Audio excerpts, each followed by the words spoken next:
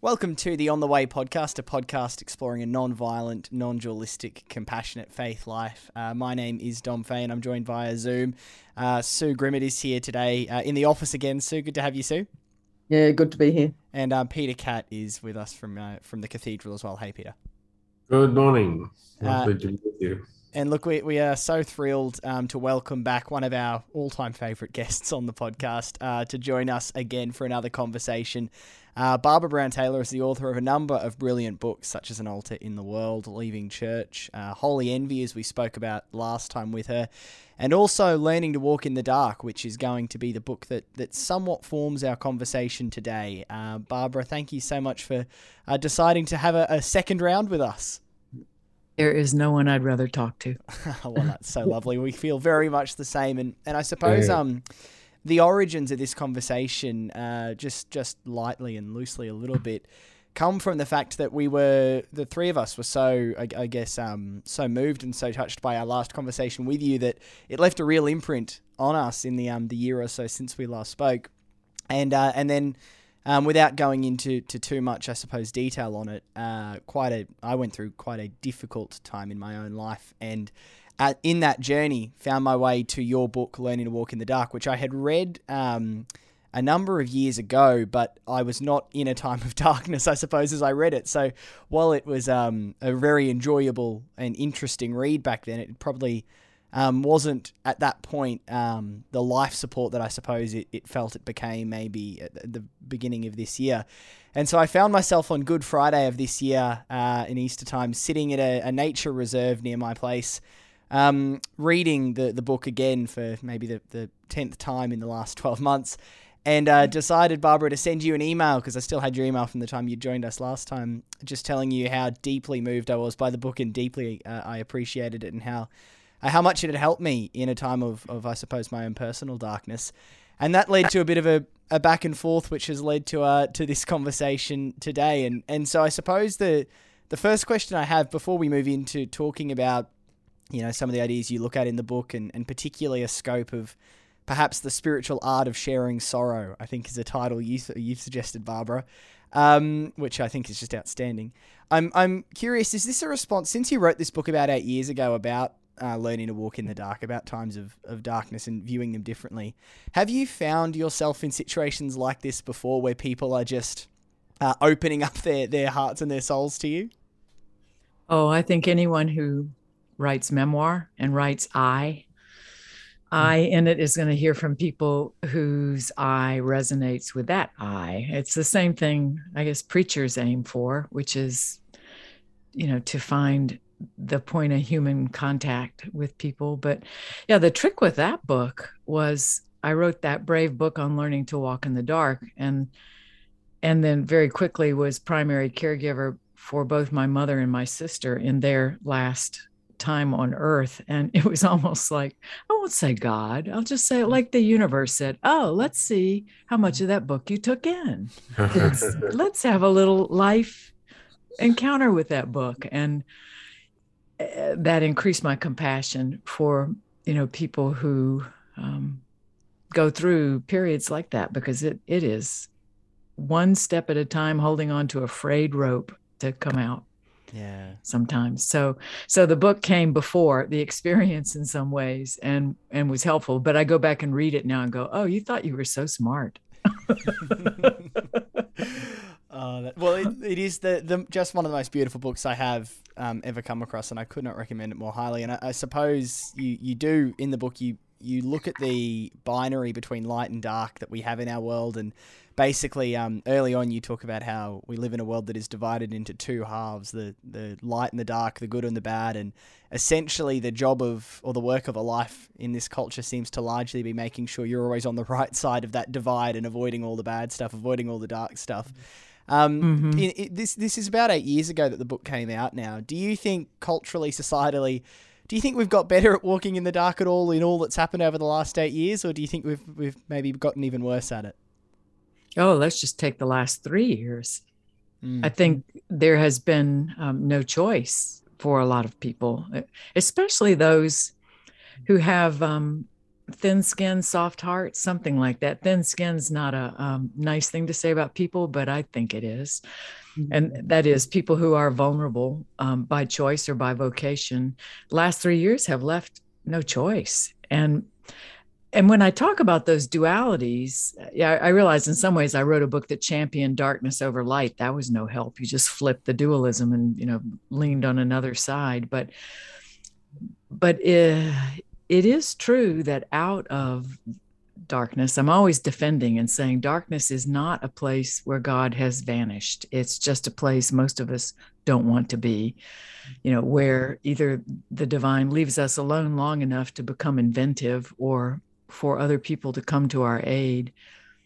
But the last 3 years have leveled the playing field. I found myself in conversation with people of all ages in all conditions of life who have come face to face with the fragility of life like never before. So I would say, at least in my limited circle of acquaintance, that the last 3 years have left no choice but to become more sober about the inevitability of walking in the dark.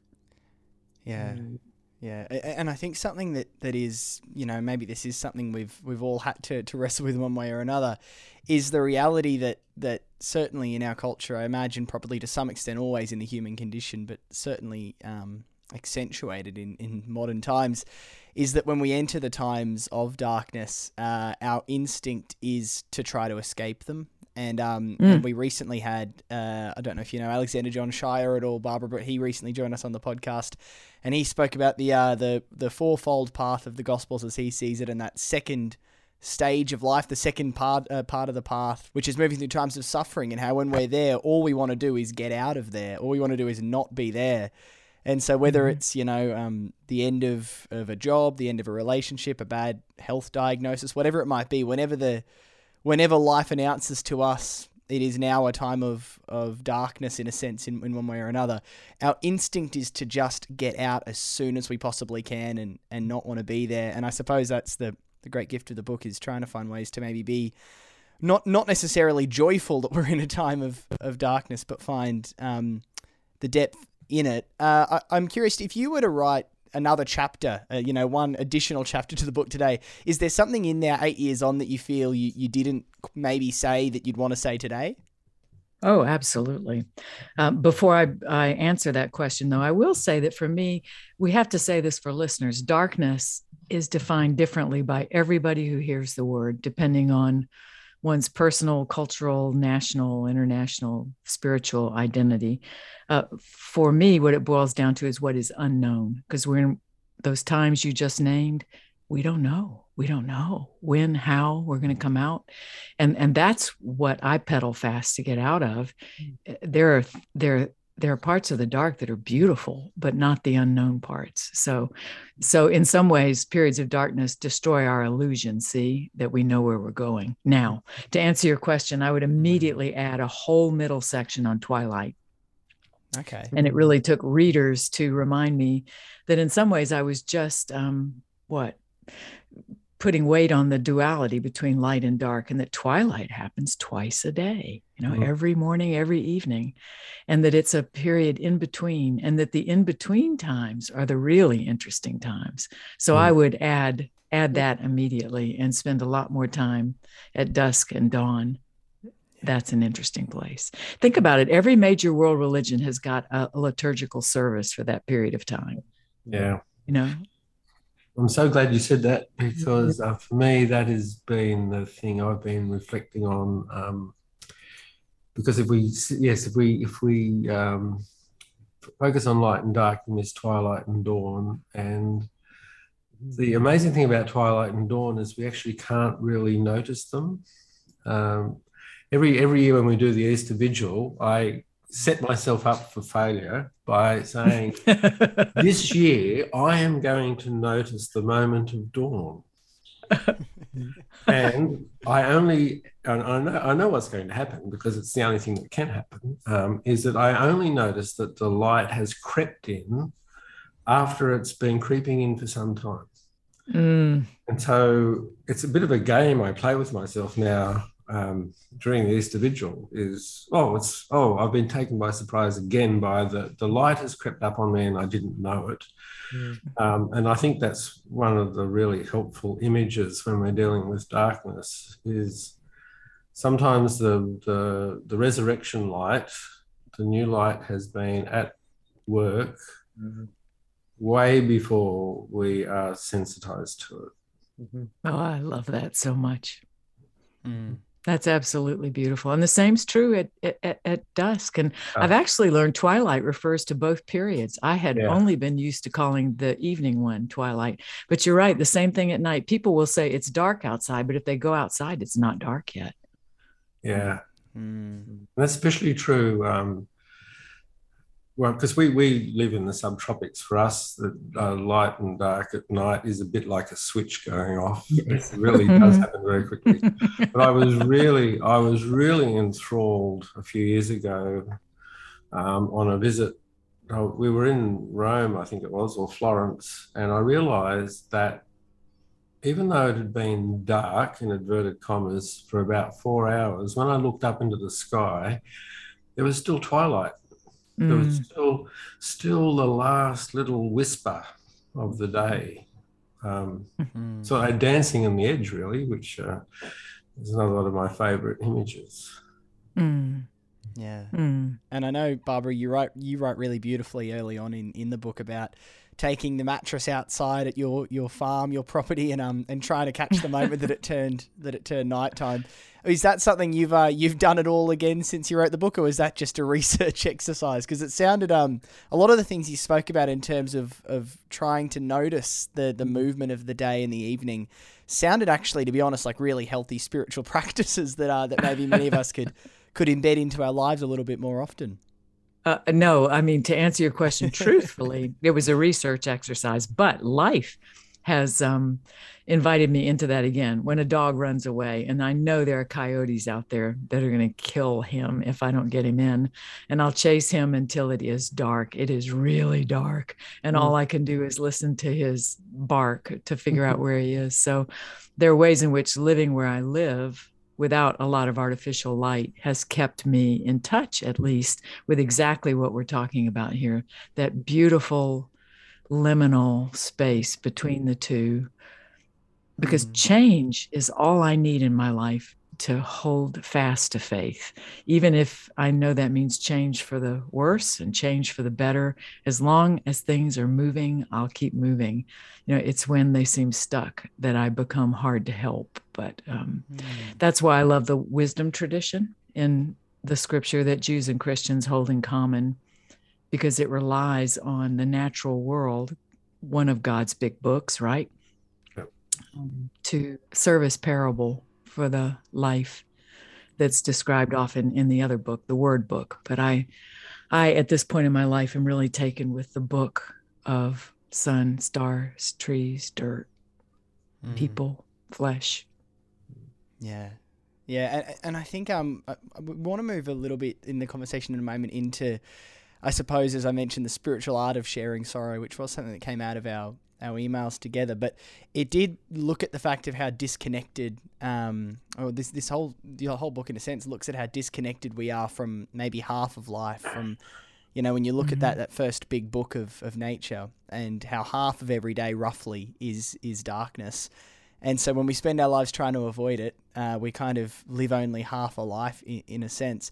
I think something beautiful that you unpack, or that you explore in this and also in some of your other work as well, Barbara, is the idea that the night is not the enemy of the day. The darkness is not the enemy of light. It is part of the cycle, and in fact a necessary. The only way to get to a new day is through the night. There is no other pathway to new life but through the darkness. And and I think that's maybe my favorite quote in the whole book is that one where you write, "New life starts in the dark, whether it is a seed in the ground, a baby in the womb, or Jesus in the tomb. It starts in the dark." So there is I think that's just about the most beautiful, affirming thing you can hear in times of darkness, is that this is the beginning place. This is the birthplace. This is this is where new life can begin. And yet still every time we enter it, despite that wisdom, it doesn't feel that way, does it? Is this something that you have found over I guess, the course of your life and then the 8 years since the book, that you're any better when the darkness initially descends at going, or at least holding your ground and remembering that this is the beginning place? Or does it still catch you off guard every time? No, my definition of faith has become very different in later life than in earlier life. No, it doesn't help at all, Dom. I wish it would, but memory helps. I mean, what I find myself doing sometimes is just filling a journal with times like this, times I remember like this and what happened. Yeah. In other words, if I can recover the cyclical nature of my life, even if it's not as regular as the cyclical nature of a day or a season, there on the paper is proof. Even when my body's scared, when my body's got cortisol making it insane because I am once again in the land of the unknown, it helps to rehearse. And it helps also hugely to have companions. I've widened my circle of companions, and my favorite people were all on each other's speed dials, and we're all allowed to call no matter what time it is, because we've all got experience. And so far, we've all, continued to move through seasons. So far, none of us is stuck in a season. Yeah. I can't let you say that you've got a new definition of faith without asking if it's one you're happy to share with us, Barbara. I'd love to hear how you would define faith today. Oh, no one likes it. Nobody. No, I'm not going to. This is why I stay off social media. I would just get a bunch of thumbs down. No, I mean, it means something like, perseverance. It means something like memory. It means something. Faith to me means continuing to put one foot ahead of the other and to find something to love every single day when it seems like there's no hope. Hope is another word I've gotten a little bit hard on, because hope is about wanting it to be different from the way it is. And faith means being intent on sticking with things the way they are, and putting one foot ahead and one foot ahead and one foot ahead, and finding so many companions in the dark that I didn't even know were there. So the relationship piece redeems it for me. So there, I could be more articulate, but it's late where I am. I think that's wonderful, Barbara. I love that, one foot in front of the other and finding something to love in each moment and something to love in that day is very helpful for me, because like you, I'm deeply suspicious of that word hope sometimes, because hope often is construed as something that we want that we don't have yet. Right. Hope is fearful. Hope and fear are the same thing. We are fearful that something is going to happen, and we're hoping it doesn't. And I think I think there are better ways of interpreting hope, but I think that's commonly the way our society interprets hope, and the way even we in the church interpret hope. We often call on God to intervene and provide something that we hope for. It's just a normal human thing to do, but it tends not to help us with putting that one foot in front of the other and finding something to love in each day. But hope as a that's bedded in our experience of God, that's bedded in the connections and the relationships between us. Hope in the hope that bubbles up when you do know that there is that person you can contact who gets it. That hope that bubbles up when you can sense that you're part of something much bigger in the world. I think that kind of hope is different. Oh, that's wonderful. I never thought of fear and hope as sort of mirror images. I'm going to hang on to that. That's never heard those two put together quite like that. One of the other things you're doing, Barbara, I think, is unmasking our cultural impatience. Just as you've been talking, I've been just thinking of how there's an impatience to get out of the darkness that is mirrored by the incredible impatience that I see and I experience day by day. Just even yesterday, I was walking home from the supermarket, and the traffic light turned red, and 4 cars crossed the intersection. I thought, gee, that's a symbol of impatience. Just everything's being driven, and so there's road rage, there's people give up on cues. But I think there is this cultural impatience that drives us to be intolerant of the darkness, because we need to be efficient, we need to be productive, and we can only be productive when we're in the light, and the light shining really intensely, and we burn the midnight oil sort of thing. So we actually push the light as far as we can in an artificial way into the darkness. Well, see, what I love is your adjective, cultural impatience, because there's also a spiritual impatience. And thank goodness for the Psalms, right? Because they sanctify that. But that's different from the cultural impatience you're talking about, which is just don't get in my way because I need to get there to do that. But I think, you know, the spiritual impatience we see sometimes in scripture helps me because it allows me to just yell. Where are you? You said you do this. You didn't do this. You know, I mean, that part, but you helped me make the distinction. Thank you. Yeah. It's a really interesting idea that I came across while I was reading this book earlier in the year. Again, Barbara, and I was talking to a good friend of mine and a man who's been on our show a few times. His name is George Tripper, former priest and Jungian analyst, and I was talking about the experience of the times of darkness as feeling stuck in a cave, and you know, you mentioned before not being able to see where you're going, not knowing what's going to happen, where it's going, and feeling just stuck deep underground in this cave, bumping my head every 5 minutes, and you know, wondering will I ever find a way out of the cave. And George helped. He gave me a really helpful image. He said, in time, most people who do the work and you know will end up looking back on their time in a cave more like time in a gold mine. That this is where you will mine the gold that in some profound way will shape the rest of your life. So don't try to rush out of a gold mine. If you're in a gold mine, you wouldn't be looking for the first available exit. You would be thinking, I want to make sure I find the gold here before I leave the mine. And that image was really, I think it was really helpful for me because Sue and I had a meal together the other night, and I was talking to Sue about how I think most of us are quite comfortable with darkness and suffering in our stories, but we're comfortable with them being in the past.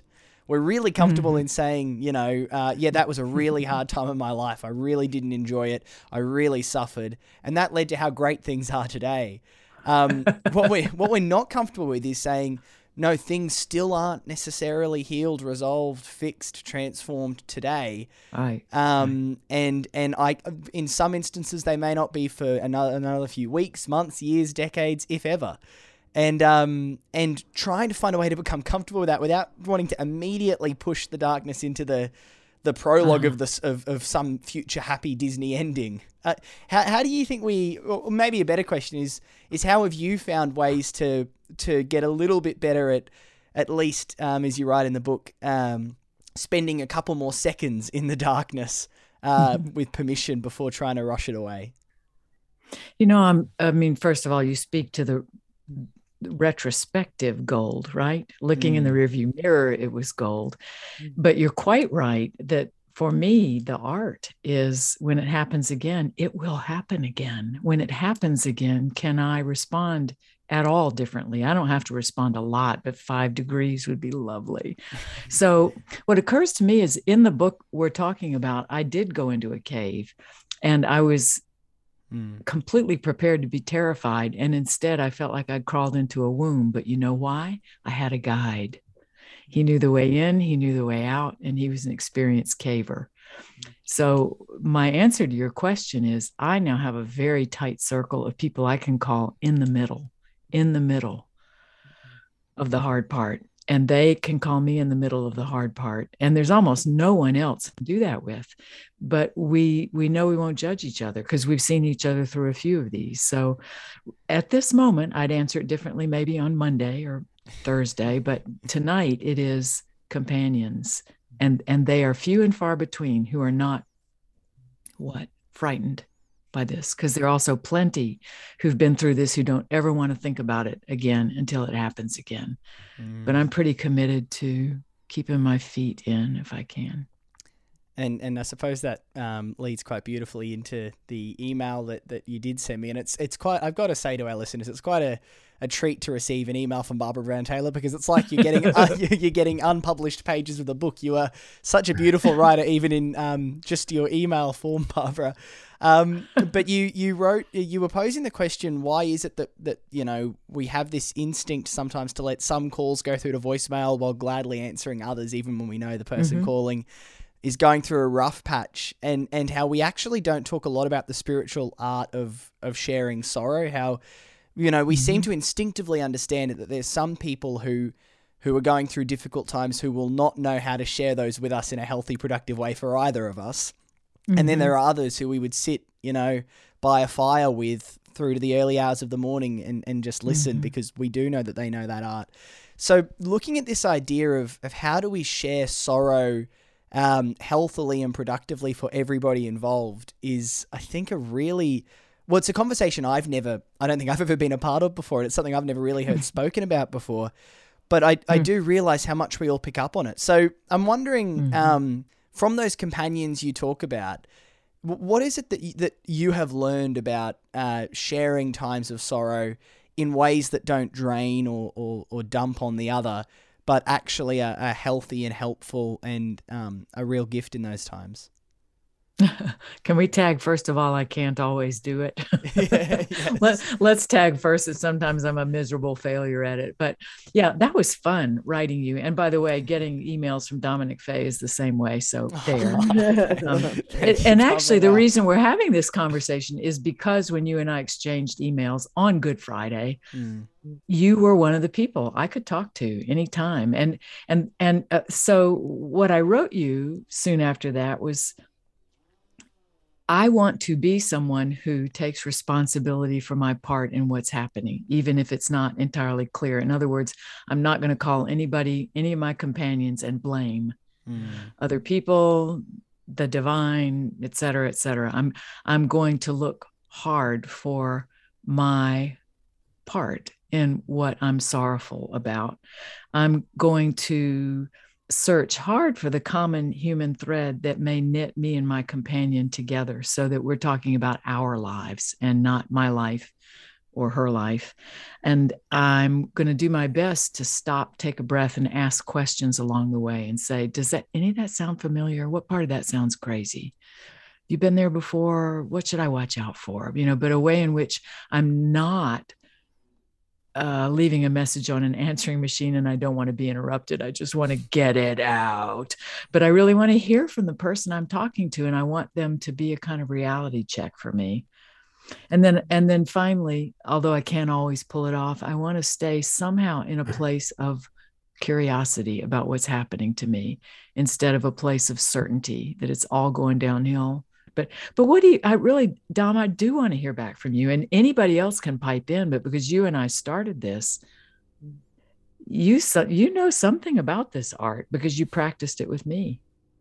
Oh, well, I mean, that might be the greatest honor of my life that you would say that, Barbara, to be completely honest. I think what was really interesting to me is a couple of weeks before I sent you that email, I was reading a book of tales and stories from the Buddhist writer who's based in Australia, Ajahn Brahm. And I was reading one particular story that he tells called A Truckload of Dung. And I'll just tell it a bit briefly, but what he essentially says is every now and then in life, and it happens to everybody a few times in big and small ways, it will feel like you've come home from a lovely day and somebody's dumped a truckload of dung at your doorstep. And he said initially the smell is overwhelming and you can't go about your day-to-day life. Every second just this smell is inside of you and it's making you feel sick and you can't cope. And initially you'll have moments of, furiously wondering why on earth you were given this truckload of dung. What did you do to deserve this? All of that sort of stuff. But then sooner or later comes the moment where you get to make the choice whether you will be the person who everywhere you go from this point onwards, you carry the dung with you and you show everyone around you and they might say, I'm so sorry that happened to you. That's awful. But I also don't want to see and smell that dung, or will you find somehow the energy through love, through, I suppose, some deeper grounded sense of self and to bring the wheelbarrow around the front whenever you have the energy and dig a little bit of that dung into the garden and let something grow from it. And I suppose it really stuck out to me when I was reading that story, how this is, there is the inclination when you've had the truckload of dung, in a sense, there's the inclination to just become the dung guy or the dung girl, wherever you go. You sort of have this smell that follows you, and people can feel it. They can viscerally sense it. And it's not that they don't love you. They often really will love you, I'm sure, but they just don't know how to handle another hour of dung. They just don't know how to do that. And I think it was a really helpful image that tied in with a lot of your work, that when we are in pain, it can feel a little bit like we're drowning. And I guess it's hard to tell someone, drown a little bit better, please, drown in a way that's a bit easier on me. But we all know what it's like when we have just unloaded on somebody in a way that hasn't helped anybody. And we all know what it's like to be unloaded on in a way that hasn't helped anybody as well. So there is there's an art form here, but I guess it is really important to stress how difficult it is to practice this art form when you do feel in some profound way like you are drowning, isn't it? No, that's so beautiful what you just said. No, I've been a dung girl. I have. And I don't think anyone can avoid that. That's going to be part of it. But the lucky thing with companions is they go, oh, please, I've heard this so often. Mm-hmm. I have one friend who said that to me. I've heard this so often. And I thought, well, I won't tell you what I really thought. But then I just loved her 9 times more. Because she sort of called me on it. So no, I mean, you remind me, we had a governor in Georgia who said our problem was we needed better prisoners or something terrible like that. So I love your phrase about we need to be better at carting our dung around. Yeah. No, but I think all we have to do is reflect on what you just said. We all know what it's like to dump, and we all know what it's like to be dumped on. So if we wish to cultivate and care for our very dear, very rare companions in this, how will we do that? And I don't think you and I need to answer that. Everybody knows what it's like, I think, to be on either end of that. So if we wish, and not everyone wishes, but to keep this close circle of friends, how will we not lose them? And sometimes we may have to ask them, but they give us cues, don't they? I think there are, when you're having a conversation with people, you can have that stuck feeling in conversation, and where you go round and round. But there's those moments, and I wish there was an easy kind of formula for how to make these moments happen, but there is none, of course. No. But there's those moments when you just sense a way through, and it's almost like I can almost see a little door opening. You're in this place, and then suddenly you can just see this little way through. That can stop confirming that the story we've sat there with the dung for long enough, but that to stay much longer just in that place is confirming it or feeding it. It's sort of like the way we used to say to kids, go and hit a punching bag when you're angry, and of course it just made them angrier. It actually doesn't release anything, so there are ways of telling our story that we don't get through it at all, but we just feed it. And you can be sitting with someone sometimes like that, and then you sense this way through. Sometimes I think it's around seeing a pattern.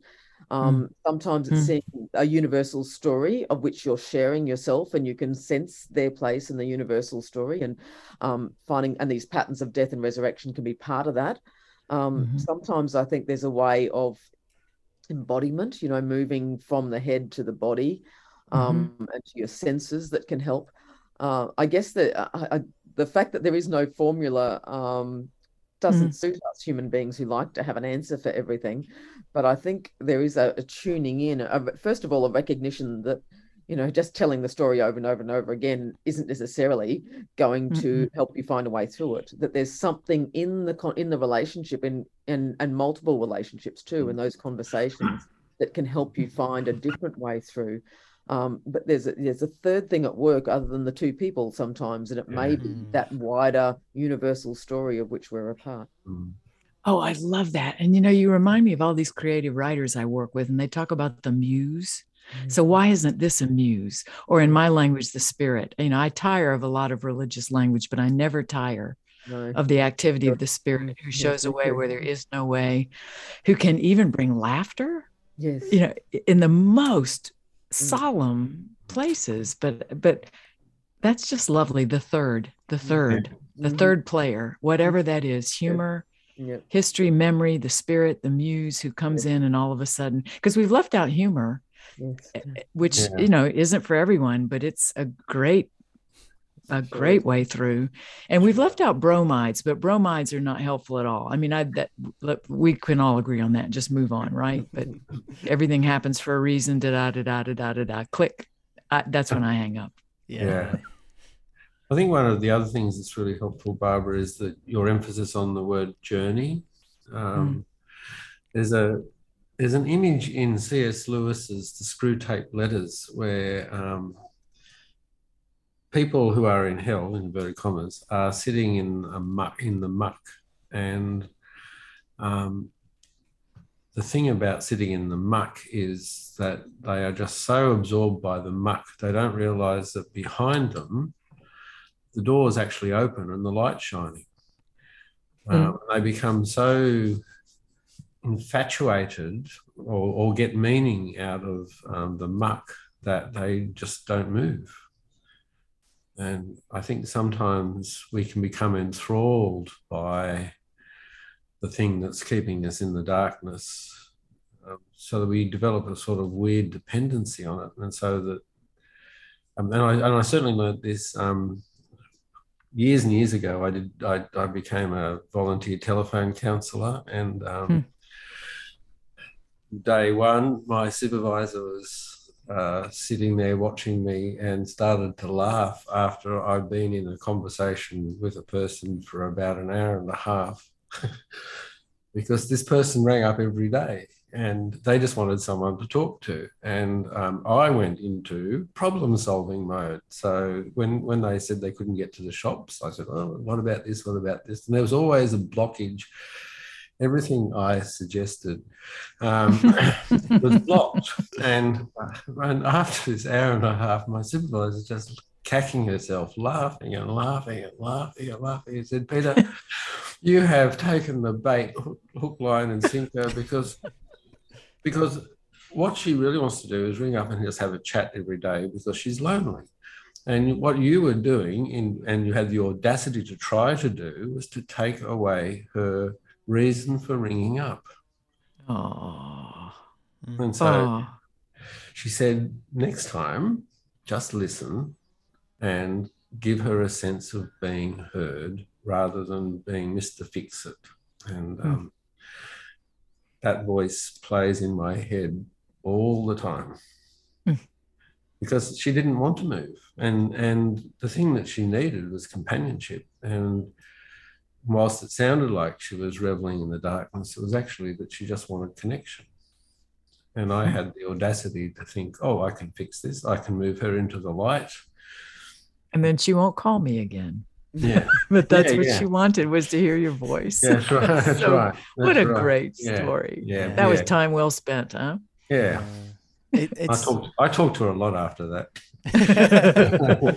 Well, but it does, and for much less time than an hour and a half, I can tell you. Yeah, I think, Peter, it illustrates something really interesting that I see play out in the dynamics at working at a high school often.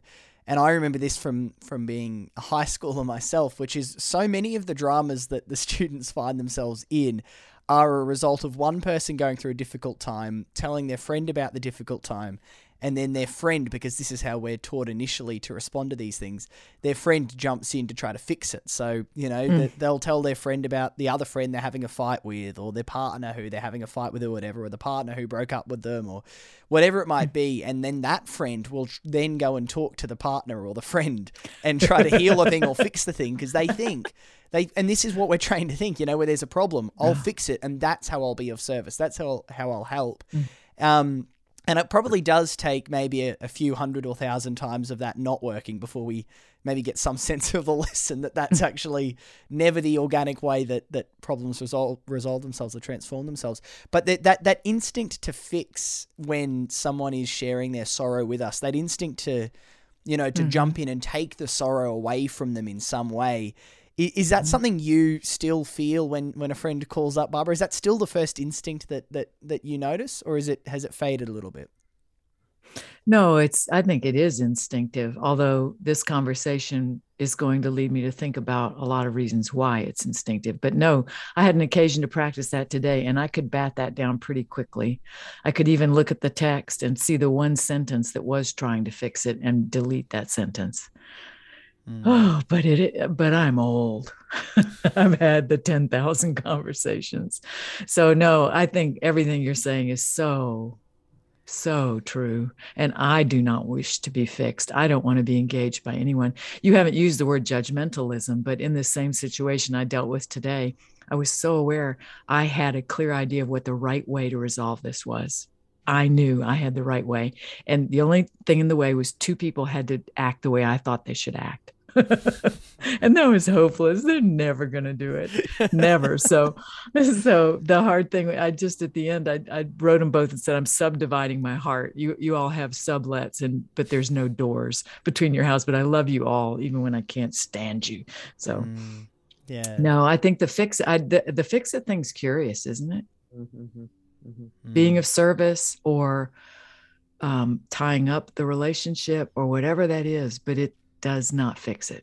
Yeah. It doesn't fix it. And I think that suspending judgment, that's the great task. I think it's one of the great spiritual tasks, is our own judgment of ourselves. That's well and truly lodged in the ego, our constant narrative that can be judging how we're doing this day, what we're doing, how it's not just of others, it's of ourselves. And when we're listening to someone else, of course, it swings into gear as well. And having to face the mystery of the other person and know that we actually don't really, we can lean in and have that moment of connection, which for me is what makes life worthwhile. When you sit there and you can sense that the cord that ties you to different people, but it's not a complete understanding. The other person will still remain a mystery. And so we cannot bring that lens of judgment into any of it. We have to just stay with and stay tuned in and companion. But it's an everyday discipline thing, isn't it? I guess just being aware of that lens, both on ourselves and others. Yeah. I asked a friend going through a time like this, and I said, why can we talk like this? And she said, it's about holding sacred space for each other. And I said, so what does that mean? And we both agreed it's an empty space, which is so tricky. It's not full of a solution, and to honor the sovereignty of the other person, to hold sacred space sometimes is to hold a really empty space, and to see that not as a failure, but as what? Sacred, honoring, waiting, listening. Yeah. And what sticks out to me there, going back to the earlier part of the conversation where we spoke about hope, is, once you abandon the desire to fix, the next desire can be to proclaim hope, to proclaim, well, it's all going to change. Just wait. I'm sure it'll be different tomorrow, or this thing will happen next week and it'll be different. And while that can be helpful and certainly is necessary in many instances, what I have found generally to be, the most meaningful thing in these times, and this is what you did in your initial reply email to me, Barbara, is when somebody doesn't try to, I guess, diminish the vulnerability, doesn't try to diminish the suffering, but instead, in a sense, meets it. And I know you spoke a little bit in your reply email about some of the times in your life you had felt this way, and then you put in just a beautiful sentence where you say, I don't share any of this to compete with your sharing. I share it to meet it. And I think that's ultimately, I don't know, that there's something in us that just wants to know we're not alone in this. And I think that seems to me the greatest gift that I have been given in the times of the darkness, is when people will sit with me and say, yeah, I know that darkness, you're not alone. And then maybe they'll say, and just wait, it does turn. And that's helpful. But primarily, I think we just need to know we're not alone. Do you think that's right? Oh, I hope it is, because I respond the same way. But we should, since this is going to be a world famous podcast, everybody's going to replay, it's going to trend. So we should tag that that another thing I tried not to do, and it sounds like I did it a little bit with you, is to take over the story, right? Somebody is sharing a sorrow and you take it over. Oh yeah, God, let me tell you about when and then for the next 40 minutes, it's me, going, because that's also, it's not a fix it, but that's another instinct, is to compare my story to your story, or to bring up mine to match yours. But I found that's not helpful. When there's also a lovely kind of balance in these conversations, if one's had some practice with a certain person, and then the give and take becomes, instinctual in the same ways we've talked about others. But yeah, just a tag. I mean, I've especially found, since I've lost both parents and a sister now, I do sit up when somebody says, that's hard because I lost my sister too. We don't need to talk about that. But then I go, that's somebody who's, got some skin in this game. So it is helpful. And it's not necessary. It's just helpful. So that's another part of the art. I'm telling you, we got a book coming up. More authors, and we can solicit a few essays. But I mean, look at the world right now. Who's got anything else to talk about except what's scary and how hard it is to make plans and pick up and go back to the same job and the same pace and the same relationships? I don't know anybody who's like that. So I think we will all get better at this. I hope some of us will. Do you know, I remember, Barbara, when I was younger, when I was a teenager, and I'd hear the Easter story in church, and I always found the Garden of Gethsemane experience to be the most powerful part of that whole story. That if I could only read one part of the story, almost that was the one that spoke to me the most, and particularly just the humanity and the loneliness of Jesus saying, "Could you not sit with me 1 hour?" That he wasn't asking the disciples to take him out of the suffering or to change the story or protect him, flee him to a different country, to talk about how awful the authorities were and how, awful the hander over was for a good hour or two. He just genuinely wanted them to sit with him for an hour. And I think even as a young person, something in me sensed that there's no way under, over, or around the darkness of life. We will try and we will constantly keep trying, but it will keep happening. And all we need is ones who will sit with us 1 hour. That's lovely. Yeah. As we've talked and used that word darkness, I'm on alert. And in some ways, I think it's not being in the dark that is ruinous. It's our protestation, our pushback, our abhorrence of it. I mean, maybe that's a faith statement, but it seems to me that my challenge is it's my reluctance, it's my resistance to the dark period and not the darkness in itself. See, does that make any sense? It's a slight tweak to it, but I think there's a way in which darkness is such a gorgeous metaphor for how it feels to not have a clue where you're going or how it's going to turn out. But I think it's the abhorrence of that, the refusal of that's ruinous. Yeah, I used this image with my students once from the first Harry Potter book about there's this enchanted plant called Devil's Snare, and the three of them, Harry, Ron, and Hermione, find themselves stuck in Devil's Snare in their way to try to find the Philosopher's Stone. And what happens with the Devil's Snare is that if you relax into it, if you accept it and allow it, and you just sort of don't struggle against it, you slip through it and you get through it. But the more you resist it, the tighter it binds to you. And one of the three of them keeps struggling and keeps resisting. And the more he struggles and resists, the more he's getting choked and suffocating. And essentially the wisdom they say is you just have to not struggle against the thing. And I thought it was a really helpful metaphor and a really helpful image to the way that when these times visit us, so much of the pain comes from the struggling against and the resisting and the, that in a sense, and again, these conversations, I suppose, they always do need to have that clause there that this stuff is really bloody hard. It's not like there's an easy way to do it, but that there is some wisdom, some truth, some release to be found in finding some way even to struggle against it 1% less. And at the same time, holding the tension that we have to fight against injustice, and if the darkness comes, Mhm. So, which is why binaries just don't help. Yes. Yeah. Because it is about discernment, isn't it? Yeah. You have to discern whether there's something real to rail against, or whether we're railing against something that can't be railed against, if you like. So there's a discernment process in the midst of that, which Good is point. hard yakka. Yeah.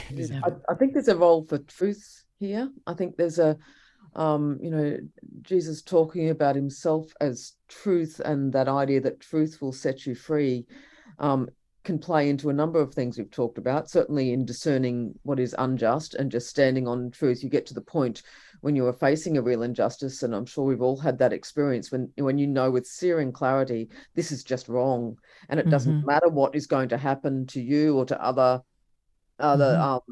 institutions or anything else. There's a point where you stop and say, it's the here I stand moment, that this is, I'm just going to stand here and protest this.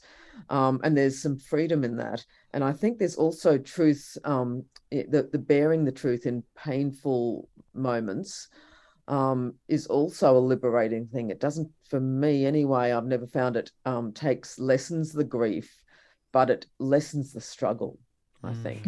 And it might be Brené Brown who talks about coming out of when you come out of the city, you've got the hardest part is just as you're coming out the gate, not when you make it into the wilderness. So the wilderness might be a sad and hard place, but if we're thinking of like Middle Eastern walled cities, and when you come outside, you're in the desert, that stepping out, it's the constantly, the turning back and looking back all the time is actually like the devil's snare a little bit, that struggle of back and forth. Whereas when you in practice in bearing the truth, whatever the truth of your situation may be, may not be I guess, as I say, the grief, the some of the struggle and the things you find hard will still be there, but there is a freedom, I think, in seeing very clearly, and in not and in the relaxing into the devil's snare idea, that just saying this is the way things are. Let's wait for that dawn moment. Let's wait for what is coming next, to be able to step out into it instead of the wrestling. Yeah, that's beautiful. I think something I wanted to ask you about on this front actually, Barbara, is, and I know you write about this in the book, and I've heard you speak about it elsewhere as well, is your time in hospital chaplaincy. Where I imagine you would have received a number of middle of the night calls from people who are facing a suffering that, well, it's not going to likely be redeemed and transformed on this side of the grave, at least. Who knows what lies beyond there, but this is just agony as things end. And I'm wondering what that taught you about this spiritual art of journeying into these times, and the spiritual art of sharing the sorrow of these times. The problem with being a hospital chaplain was, when those times came, people quickly cleaned up the room, packed their loved ones' belongings, and went home. So I never saw what came next. So in the context of the conversation we've been having, I just read something. I shouldn't bring it up if I can't remember the author, but it's like, any sorrow can be born if you make it into a story. And I knew that the people who packed up and left the hospital would begin telling the story when they got home, and the story would change. So the meaning making I knew would follow, but I wouldn't be privy to that part. But I knew from the things that happened to me and people I love, that would happen. And there's huge redemption in that. So I was there with the challenge of what we've been talking about, which is, how do you not pour oil on waters that the holy has ruffled? How do you stand in some kind of sacred silence with people while you have a cross around your neck and scripture in your hand, and people are looking for you to do something different than stand there? But then to trust that I knew if they were human, they'd start telling stories, and I knew if they were human, they'd start making meaning. And so when that happens in situations I do stay in touch with, I welcome that. I welcome it so much when it starts, even if the stories aren't the same and there's disagreement about the meaning. That's the beginning of the next step. Not of healing, not right away, not for years maybe, but that's the part I didn't get to see in the hospital. except when there was a long, long hospital stay, but that doesn't happen anymore with insurance.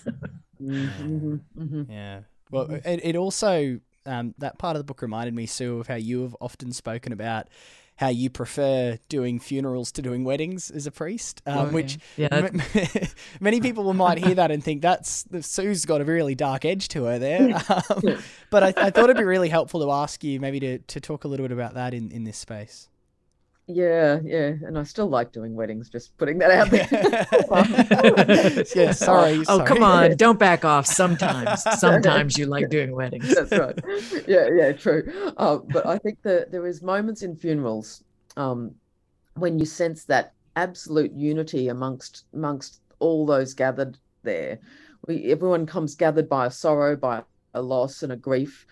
And in that gathering, we tell the story, and you hear the story told by the people who were closest to the person who died. They tell the story of what that person meant to them, how that person made them feel, how that person enlightened their path. And then we, and if I'm doing my job well, then I draw that out to the bigger story in which we all share, and the story which then becomes the story of spirit and life and truth that we're a part of. And as we're standing there, it's with everyone gathered, I always sense that chord of connection and the grief that unifies us, but also, and here is maybe a better definition of hope, that it is in the life we share. And that you can't, those moments will always stay with me. And particularly, and Barbara, in talking hospital chaplaincy, I always find going to a hospital bed where I'm anointing someone who's dying and the family are all gathered round, incredibly sacred space. You stand there in that incredibly thin space where time is irrelevant, and that it is just holy. Yeah, I'm with Sue on that. I think it's the rawness of funerals and the fact that they don't have. The problem with weddings is people have 2 years these days to get ready for them, so the whole thing becomes performance art and be overly contrived, and we have to deal with the logistics of people wanting to have a forest in the cathedral because they saw it as some movie or royal wedding. Whereas funerals, people don't have that sort of time, so they have to be more raw, and the rawness leads to a form of honesty and openness and engagement that is just more real, I think. Although I have to say the last little while, because of COVID, funerals are now taking longer for people to organise, and they're starting to attract some of the same, we've got to add this, we'd better have a big slideshow, and we better have, but yeah, on the whole, weddings are also great delights, but there's just a different dynamic, where it's in the funeral, it's the honesty on the rawness, and which is the liberation. Yeah. Nobody stands around and takes pictures for an hour at a funeral. Yeah. That's right. Although more and more COVID has done that for us too. Yeah. There used to be a sense of we just have to experience a funeral and we will tell the story of the funeral, but now there's capturing it in pictures and live streaming, and all of which is really good, but there is a sense that we're sort of trampling on the sacred by trying to capture and control. And it's a theme we were exploring with Karen Armstrong in a recent podcast, just about how we are not always present to what we're experiencing. Yeah. And I suppose I'm noticing as we wrap the conversation up, I'm noticing the part of me that knows people will be listening to this in times of this, I guess, their own personal sorrow and darkness, or maybe people will be listening who are journeying with somebody who is going through that. And I can notice in me, again, talking about that fixing instinct, I can notice the part of me that would love to wrap the podcast up right now with just the perfect thing we could say that would give people exactly what they needed, but that I suppose the difficult thing, the most difficult thing maybe, is how often when it is a long journey of sorrow and suffering, how when you talk to someone or you catch up with someone and you talk for a few hours, you have to leave the thing unresolved and walk away again. You don't reach an answer there and then. You don't find the solution there and then. You do end up leaving, and they walk away with their pain, or you walk away with your pain, and maybe it's slightly eased by the companionship. It generally is, but it's not. It hasn't disappeared. It hasn't gone anywhere. You're still going home to face it again tonight and then tomorrow. And so I suppose as we end the podcast, there's an element where also we leave the mystery of this unresolved. And I don't know, there's a really interesting idea that I've heard the Irish theologian Pete Rollins talk about, that he thinks the world needs more pubs and less clubs. That basically the idea of the clubs where the music's really loud and you go to avoid your depth and your suffering and what you're really feeling. We need less of that and more pubs where, someone's playing a song about loss and grief on the stage and you're sitting in a booth sharing your stories and others are sharing their stories with you. And that ultimately, the healing is found not in the solution, but in the sharing. And I maybe maybe a place to wrap it up, do you think, Barbara? I just I'm trying to find the right place to leave this conversation, I suppose, which is always the difficulty when you're talking about things such as this, isn't it? No, it's the truth. And what a fabulous bunch of conversation partners. I wrote down muck, dung, gold. Okay, so leave it to your smart aleck North American here. And what I decided is we could try to move from muck and dung to gold, but I'm just going to leave it all in the same bucket. And I'm just going to swirl it around with my hand from time to time and know that it's all in there. So there's a non-binary end to a fabulous conversation. Yeah, well, look, the book, for those who haven't come across it before, it is Learning to Walk in the Dark. It's just such a phenomenally beautiful and helpful book. Barbara, you are such a gift to know and to share another conversation with. Thank you so much for making time to be with us again. Peter, Sue, Dom, thanks so much.